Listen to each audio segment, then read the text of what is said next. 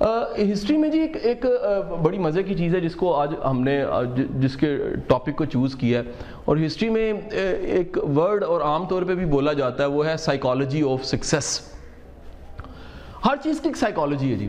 آپ نے جب بھی کسی چیز کی سائیکالوجی کو جاننا ہے تو آپ کو دیکھنا پڑتا ہے کہ وہ جس چیز کی سائیکالوجی، جس فیلڈ کی سائیکالوجی ہے، اس فیلڈ میں جملہ کب کہا گیا تھا، کیوں کہا گیا تھا، اس کے پیچھے لاجک کیا تھا، اس کے پیچھے وجہ کیا تھی، آپ ڈھونڈتے ہیں، آپ کو اس شعبے کی پوری سائنس، انفارمیشن، علم جو مل جاتا ہے اس کو آپ اس کی سائیکالوجی کہتے ہو۔ یہ محاورہ ہے، بیسیکلی سائیکالوجی نہیں ہوتی، محاورے کے طرح بولا جاتا ہے۔ محاورہ ایک ایسا بولا جاتا ہے like psychology of excellence, psychology of success.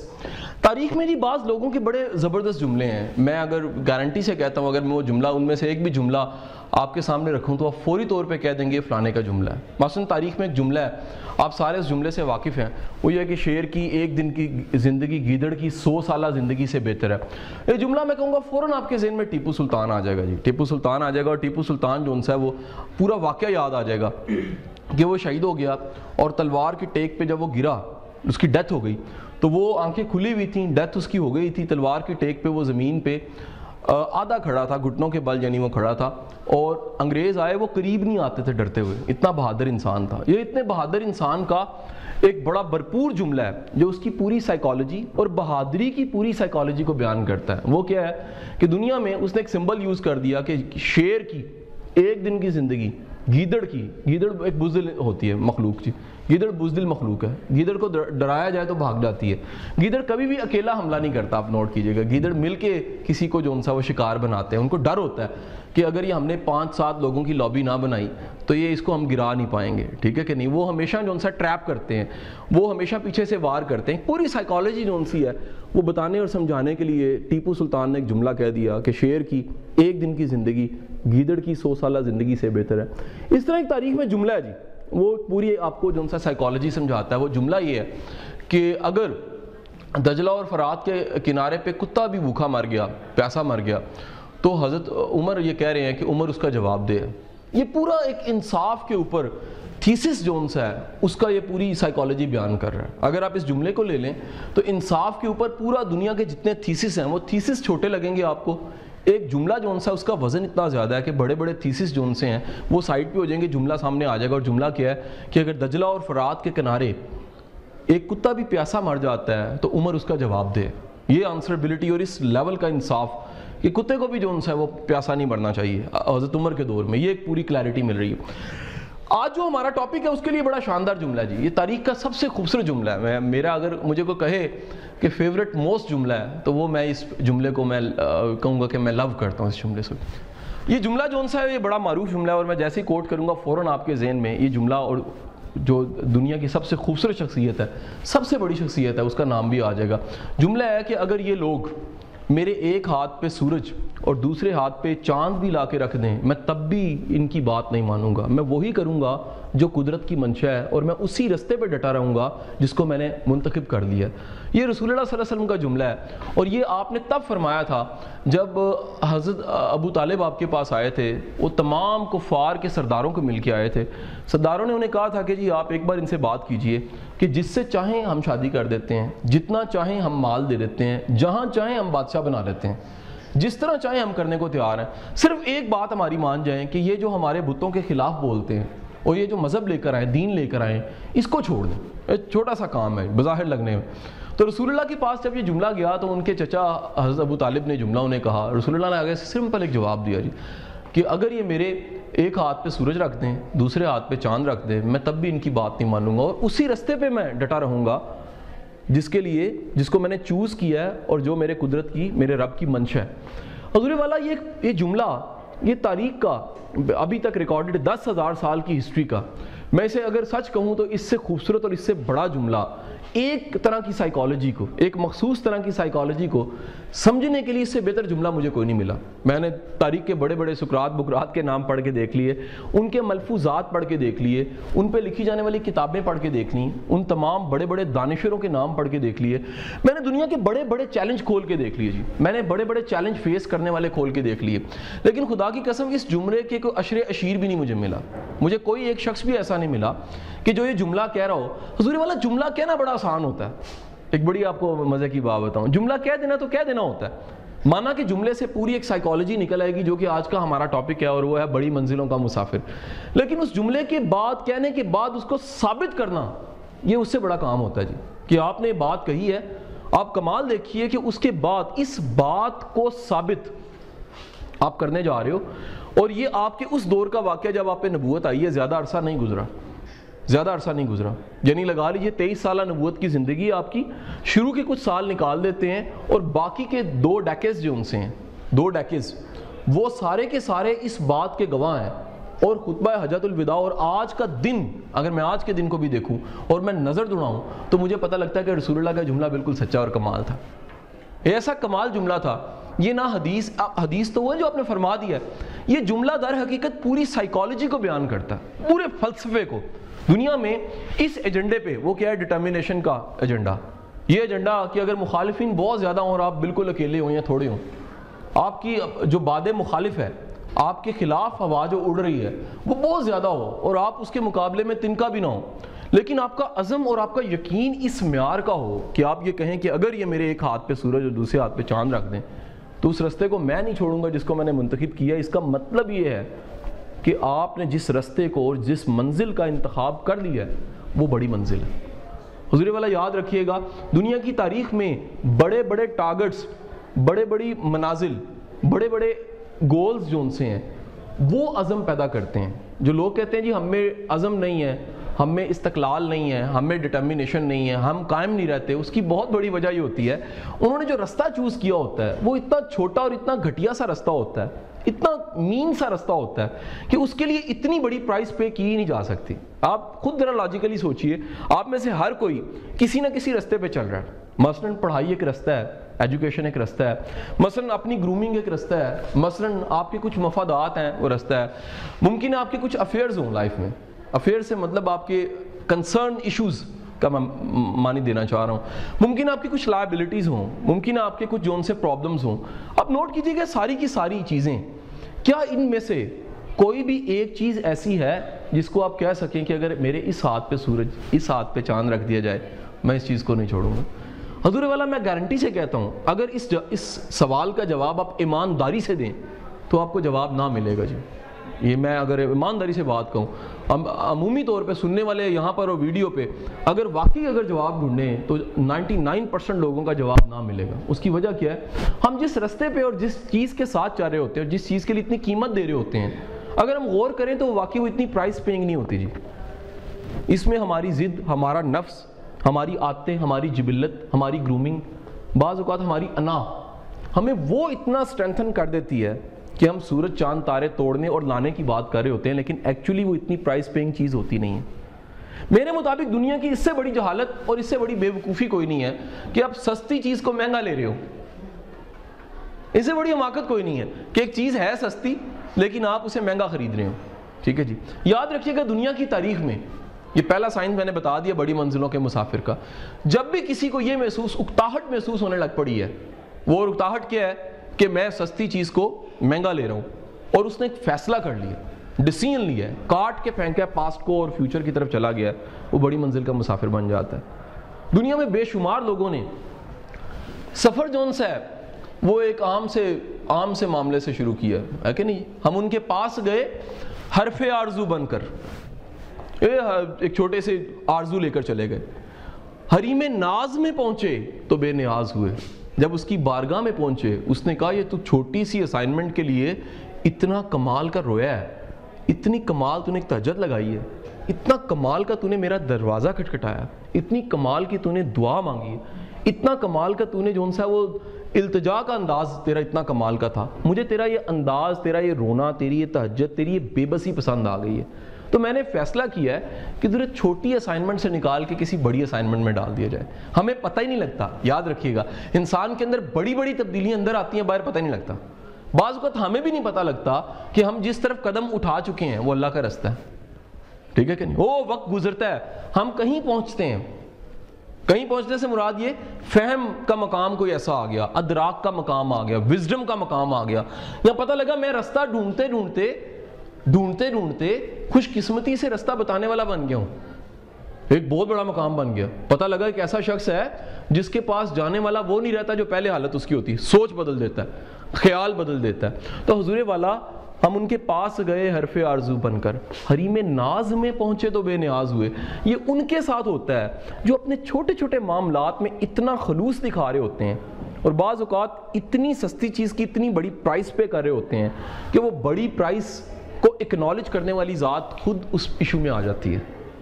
یاد رکھیے گا, جب بھی مالک کسی کے آنسو دیکھتا ہے نا, مالک کو وہ بندہ بڑا پسند آتا ہے. That's why Wasif Ali Wasif says کہ کسی کی آنکھ میں اگر آنسو ہے شاید وہ سب سے بچ جائے کا مطلب یہ ہے قریب جانے میں, تعلق بنانے میں, لیکن اللہ سے نہیں بچ سکتا. کیسے نہیں بچ سکتا؟ God have a great concern, big concern with that peoples, جن کی آنکھ چمکتی ہے کبھی کبھی آنسو سے, جن کی آنکھ میں کبھی آنسو آتے ہیں. بڑی منزل کے مسافر کا دل 100 بار ٹوٹتا ہے. بڑی منزل کے مسافر کے رستے میں 100 رکاوٹیں آتی ہیں. بڑی منزل کے مسافر کو 100 لوگ کرٹیسائز کر رہے ہوتے ہیں. بڑی منزل کے مسافر کی ٹانگیں 100 لوگ کھینچ رہے ہوتے ہیں. دنیا میں آپ کو پتہ ہے کہ آگے بڑھنے کے 2 فلسفے ہیں. ایک فلسفہ کیا ہے, ایک بندہ محنت کر رہا ہے آگے بڑھ رہا ہے. دوسرا بندہ جو آگے نہیں بڑھ رہا وہ آگے بڑھنے کے لیے ایک فلسفہ استعمال کرتا ہے. یہ دوسرا فلسفہ ہے لیکن پہلے بیان کر رہا ہوں. وہ اس کی ٹانگ پکڑ کے کھینچتا ہے, خود آگے ہو جاتا ہے. حضور والا یاد رکھیے گا, جس کی کوئی ٹانگ پکڑ کے کھینچ رہا ہے نا وہ بندہ ترقی ضرور کرے گا. اگر آپ کا کوئی حاسد ہے نا, آپ کا کوئی جیلس ہے آپ سے اور آپ کو تھوڑا سا کرٹیسائز کرتا ہے, آپ دنیا کے خوش قسمت ترین انسانوں میں شمار ہوتے ہیں. یاد رکھیے گا, دنیا آج تک کسی بونکر, کسی احمق, کسی بے وقوف اور کسی چھوٹی منزل کے مسافر کی کرٹک نہیں بنی. دنیا نے جب بھی کرٹیسزم سٹارٹ کیا ہے اس نے بڑے انسان پہ کرٹیسزم کیا ہے. دنیا ہمیشہ کرٹیسزم کرنے سے پہلے, کوڑا پھینکنے سے پہلے دیکھتی ہے کہ یہ بندہ جون سا اس قابل بھی. کئی بندوں کو کوڑا پھینکو فرق ہی نہیں پڑتا حضور والا, لیکن آپ کائنات کے اندر دیکھیں سب سے ایکسٹرا آرڈنری واقعہ یہ ہے, کائنات کا سب سے نفیس انسان, کائنات کا سب سے زبردست انسان, کائنات کا وہ شخص جس پہ عقل فہم انسانوں میں ختم ہے, جس کو رحمت للعالمین کہا جا رہا ہے, جس کے چرچے یہ ہیں کہ اللہ تعالیٰ کہہ رہا ہے میں نے اس کا ذکر جون سا تا قیامت بلند کر دیا. دنیا کا کوئی بندہ آئے گا, اگر وہ بہترین انسانوں کی لسٹ بنائے گا تو ٹاپ پہ اگر کوئی بیٹھا ہوا شخص ملے گا تو اس کائنات کی سب سے بڑی منزل کا مسافر رسول اللہ ملیں گے اسے. یہ یاد رکھیے گا, رسول اللہ اس کائنات کی سب سے بڑی منزل کے مسافر تھے. کیسے؟ رسول اللہ کا سب سے بڑا کمال یہ کہ انہوں نے آپ کو بھی منزلوں کا مسافر بنا دیا. اندازہ کیجئے گا, رسول اللہ لا الہ الا اللہ محمد رسول اللہ, یہ ایک ایسا ایشو تھا, یہ ایک ایسا زبردست ایشو تھا جس کو کفار نے جھٹلایا, لیکن آپ مان رہے ہیں. آپ کی زندگی میں لوگ آپ کو جھٹلاتے رہے, آپ کی زندگی میں لوگوں نے انکار کیا, لیکن رسول اللہ کی سکسیس اس سے بڑی کیا ہو سکتی ہے کہ 1400 سال گزر جانے کے باوجود بھی ہم مانتے ہیں کہ معبود ہونے کے لائق اس کی ذات کے علاوہ کوئی ذات ہی نہیں. اپنا آپ کبھی خرچنا پڑ جائے, اپنا آپ کبھی انویسٹ کرنا پڑ جائے, اور اپنے آپ کا اگر دام لگوانا ہو تو خدا سے بہتر, اللہ سے بہتر ذات آپ کو کوئی نہیں ملے گی. جی آپ سستا سودا نہیں کریں گے حضور والا. اس لیے میں یہ میسج ضرور دینا چاہوں گا کہ اگر آپ زندگی میں ابھی سستے سودوں میں پڑے ہوئے ہیں, وری نہیں کرنا, قطن لیکچر سن کے سستے سودوں کو چھوڑنا نہیں ہے, لیکن یہ ضرور یاد رکھنا ہے کہ اس سے بڑا کنسرن ایک آنا لائف میں, اور جب وہ آئے گا تو وہ قربانی اور فیصلے کا وقت ہوگا. اور قربانی اور فیصلے کے وقت کچھ چیزیں چھوڑنی ہوتی ہیں, کچھ چیزیں پکڑنی ہوتی ہیں. ان کے لیے بڑا آسان ہوتا ہے جن کے ذہن میں پہلے سے کوئی خیال ہو کہ کبھی یہ بات سنی ہوئی ہے کہ ہم بڑی منزل کے مسافر ہیں, ہم کو بڑا کام کرنے آئے ہیں, ہم نے کچھ ڈیلیور کرنا ہے. آپ اندازہ کیجئے گا, یہ واقعہ جو میں نے آپ کو آج سٹارٹ پہ سنایا کہ پوری سائیکالوجی بیان کرتا ہے. واقعہ کیا ہے؟ ایک ہاتھ پہ سورج رکھا جائے, ایک ہاتھ پہ چاند رکھا جائے. میں اپنے فیصلے سے, اپنے ارادے سے اور اپنے رستے سے ہٹنے والا نہیں. یہ نبوت کے سٹارٹ کا واقعہ ہے, اور قرآن میں بعد میں آیت آ رہی ہے. کون سی آیت جی؟ سورۃ بقرہ کی 155 نمبر آیت, معروف آیت ہے, اور آیت کیا کہہ رہی ہے؟ اور میں تمہیں آزماؤں گا, اور میں تمہیں آزماؤں گا. کس سے؟ چیزوں کے نقصان کے ساتھ. میں نقصان دوں گا تمہیں اور آزماؤں گا. اس کا مطلب یہ اس سے ٹیسٹ لازمی کرنا ہے. ٹیسٹ کس چیز کا ہو رہا ہے؟ ٹیسٹ ہو رہا ہے یہ آئدر یہ بڑی منزل کا مسافر ہے کہ نہیں ہے. یہ کئی چھوٹے جھگڑوں میں تو نہیں پڑا ہوا. آئیڈیا بیسیکلی یہ بڑی منزل کا مسافر ٹائٹل ہم نے چوز کیوں کیا ہے؟ یہ واصف علی واصف کے جملے سے چوز کیا ہے کہ بڑی منزلوں کے مسافر چھوٹے جھگڑوں میں نہیں پڑتے. ٹھیک ہے جی. چھوٹا جھگڑا کیا ہے؟ وہ جھگڑا جس میں پرائس زیادہ پے ہو رہی ہے اور جو چیز وصول کر رہے ہیں وہ بہت تھوڑی چیز ہے, بہت کم چیز ہے. تو حضور والا وہ کہہ رہا ہے میں آزماؤں گا. قرآن میں کہہ رہا ہے کس سے؟ چیزوں کے نقصان سے. پھر جانوں کے نقصان سے، پھر تم نے محنت کی ہوگی، تمہاری محنت کبھی ضائع ہو جائے گی. آپ نوٹ کیجئے گا، آپ کتنی محنتیں ایسی کرتے ہیں، محنت کرنے کے بعد وہ چیزیں کیا ہوتی ہیں، بعد میں ضائع ہو جاتی ہیں. ایسا ہوتا ہے سب کے ساتھ. پھر خوف کے ڈر سے. آپ کو بعض اوقات خوف ایسا آ جاتا ہے، خوف اتنا زبردست ہوتا ہے، آپ کو لگتا ہے کہ کہیں میں ختم ہی نہ ہو جاؤں. اندیشے آ جاتے ہیں. نوٹ کیجئے گا، ہر بندے کی زندگی میں اندیشے اور خوف آ جاتے ہیں. کہیں میں ہار ہی نہ جاؤں، کہیں میں ناکام ہی نہ ہو جاؤں، لوگ کیا کہیں گے، مشکلات کو میں کدھر لے کے جاؤں گا، رکاوٹیں کتنی آئیں گی، یہ سارے کیا سوچیں گے. حضور والا وہ کہہ رہا ہے میں یہ آزما رہا ہوں تمہیں. مختصر کیا بات کہہ رہی ہے، وہ کہہ رہے ہیں یہ ساری چیزیں میں اس لیے ہو رہی ہیں، میں تمہیں آزماؤں گا. کس سے؟ مال کے ڈر سے، خوف کے ڈر سے، پھر چیزوں کے چھن جانے کے ڈر سے، محنت کے ضائع ہو جانے کے ڈر سے، اور ساتھ ہی ساتھ خوف سے میں تمہیں آزماؤں گا. اور اگر تم یہ ساری آزمائشوں سے پورے اتر آئے تو پھر میری ساتھ ہی تمہیں بشارت ہے، صبر کرنے والوں کے لیے بشارت ہے. حضور یہاں سے جو صبر کی ڈیفینیشن نکلی ہے وہ معنی بدل جاتا ہے آج سے صبر کا. ہم نے صبر کی ڈیفینیشن بڑی عجیب و غریب رکھی ہوئی ہے.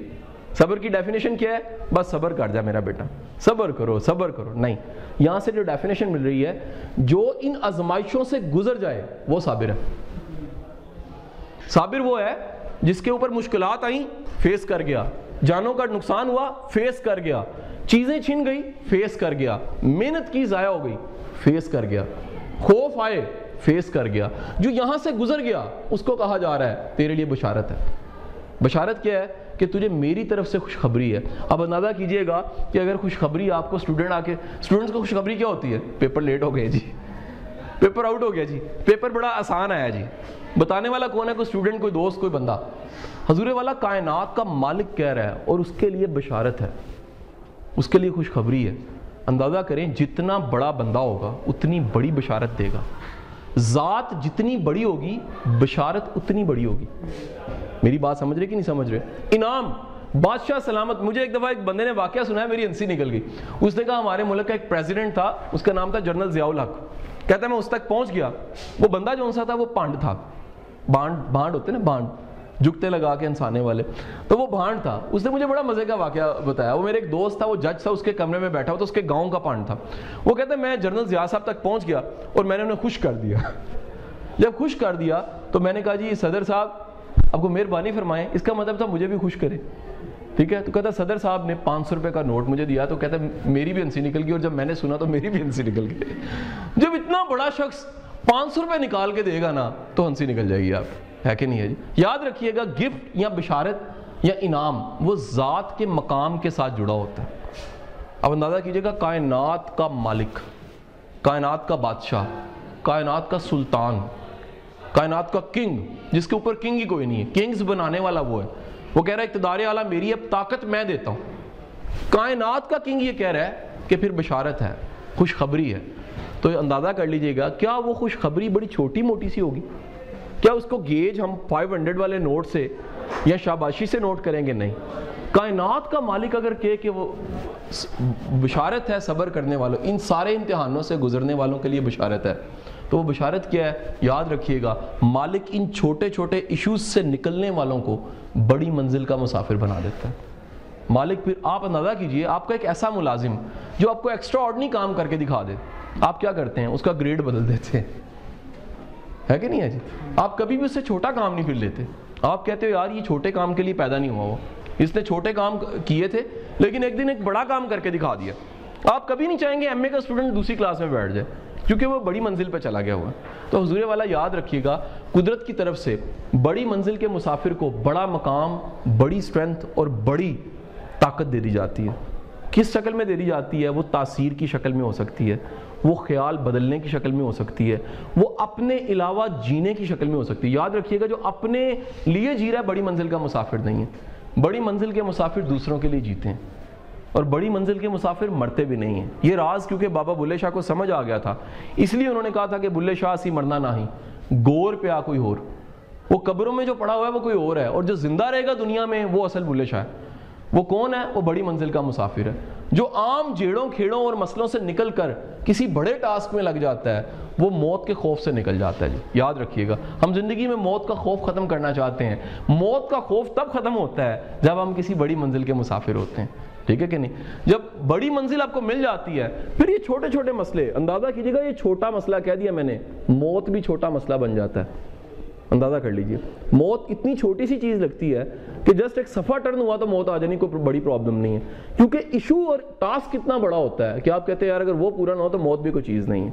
ٹھیک ہے جی. تو آج کا یہ ساری سمری کیا بنی جی, حضور والا یہ جملہ جو کہ پوری ایک سائیکالوجی بتا رہا ہے کہ ہاتھ پہ چاند اور دوسرے ہاتھ پہ سورج رکھا جائے تب بھی اپنے ارادے سے ہٹنے والا نہیں ہوں, یہ پورا فلسفہ, ساری دنیا کی ڈٹرمینیشن کی کتابیں ایک طرف ہے اور یہ جملہ جو سا وہ ایک طرف ہے.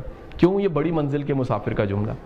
سیکنڈ کیا چیز پتہ لگی جی, بڑی منزل کے مسافر کا ویژن ہوتا ہے. بڑی منزل کا مسافر خلوص اتنا رکھتا ہے کہ جب وہ چھوٹی منزل میں اپنے آپ کو غرق کر رہا ہوتا ہے تو نیچر اس کو وہاں سے اٹھاتی ہے, چھوٹے ٹاسک سے بڑے ٹاسک میں ڈال دیتی ہے. یاد رکھیے گا, قدرت کی فیورٹ اگر کوئی چیز ہے نا وہ خلوص ہے, عاجزی ہے. کیونکہ قدرت جو سی ہے وہ لائک بڑا کرتی ہے, ایک ایسا بندہ جو کام چھوٹا سا کر رہا ہے لیکن اتنے معیاری انداز میں کر رہا ہے کہ اپنا آپ بھی پورا لگا دیتا ہے. قدرت اس کو اٹھا کے اگلے سٹیج پہ لے جاتی ہے. کوئی کہتی ہے یہ چھوٹی منزل کا مسافر نہیں ہے, یہ بڑی منزل کا مسافر ہے. اور تیسرا ہمیں پتہ لگ گیا کہ دنیا کی تاریخ میں جتنے بھی بڑی منزل کے مسافر ہیں, جتنے بھی بڑی منزل کے مسافر ہیں, وہ اپنے لیے نہیں جیتے, وہ دوسروں کے لیے جی رہے ہوتے ہیں. میں آپ کے سوالوں کو ویلکم کروں گا جی. Any question? You are welcome.